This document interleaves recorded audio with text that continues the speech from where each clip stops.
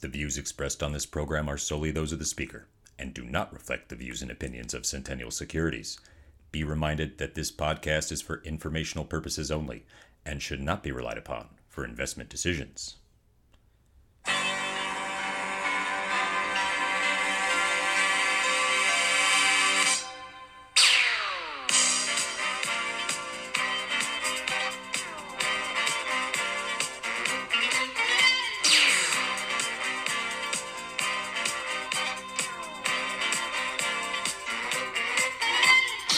Happy Friday! Welcome to the Weekly Investment Podcast, where we discuss the week's must-know investment news and how it affects your money. I am your host, Walter. This week we discuss big tech earnings, the U.S. economy, and peak interest rates. It's been another exciting week in the investment world, so let's crack right into the news. Some of the biggest names in big tech reported earnings this week. How did Microsoft, Alphabet, and Meta report second quarter results? Microsoft shares fell as the company called for lower revenue guidance than analysts had predicted, partly due to weakness in their business segment that contains Windows and growth in cloud revenue slowing in the previous quarter. To help offset lower revenue, Microsoft's research and development costs declined for the first time since 2016. Microsoft shares are lower by 5% for the week, but up by almost 39% year-to-date. Alphabet shares rose as the company reported better than expected revenue and profit, driven by growth in its cloud computing unit. Revenue in Google's cloud unit increased 28%. The division, which turned profitable on an operating basis in the first quarter of this year, reported income in the second quarter of almost $400 million. After losing close to $600 million a year earlier. Google's ad revenue was up 3% to $58 billion, and YouTube ads came in above analyst expectations. Despite the video platform facing heightened competition from TikTok, Google's search and other revenue rose to over $42 billion, up slightly from last year. Alphabet stock is up almost 8% for the week and 45% year-to-date. Meta reported earnings and revenue for the second quarter that topped analysts' estimates.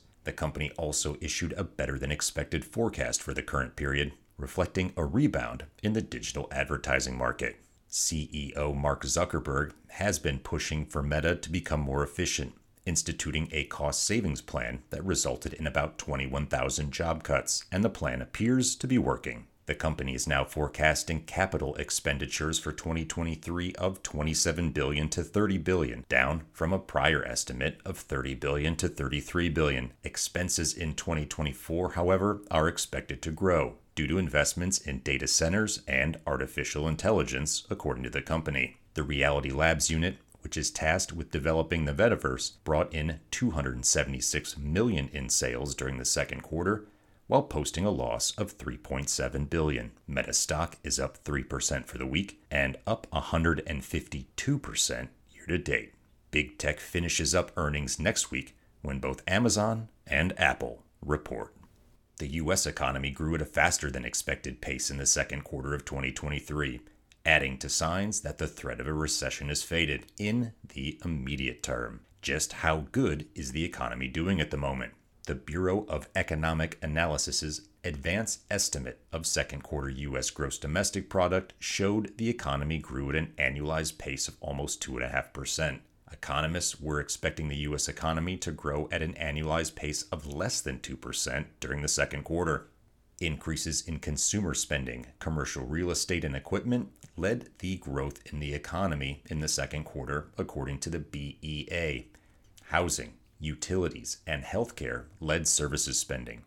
Increased purchases of recreational goods, vehicles, and gasoline also contributed to the improved growth numbers. The GDP report was just one of several upbeat prints released this week.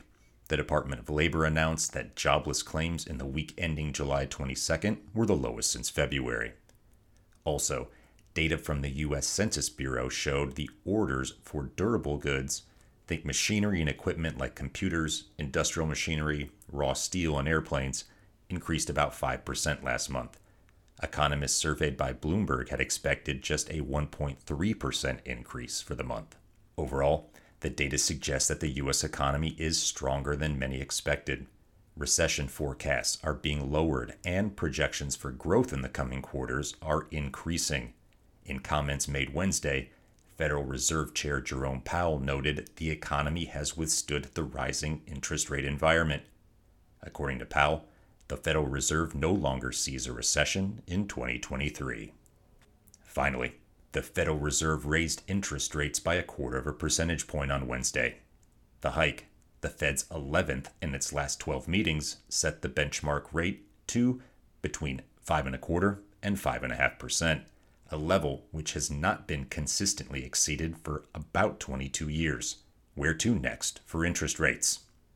Jerome Powell said the economy still needed to slow and that the labor market needed to weaken for inflation to return to the central bank's 2% target. Prices are still increasing at more than double the Fed's target.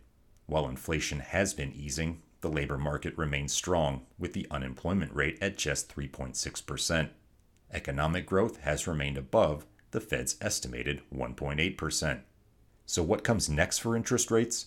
Powell made no promises either way, with a September meeting 8 weeks from now considered an option for another rate increase, though a continued slowing of inflation and weaker economic data may also prompt policymakers to pause.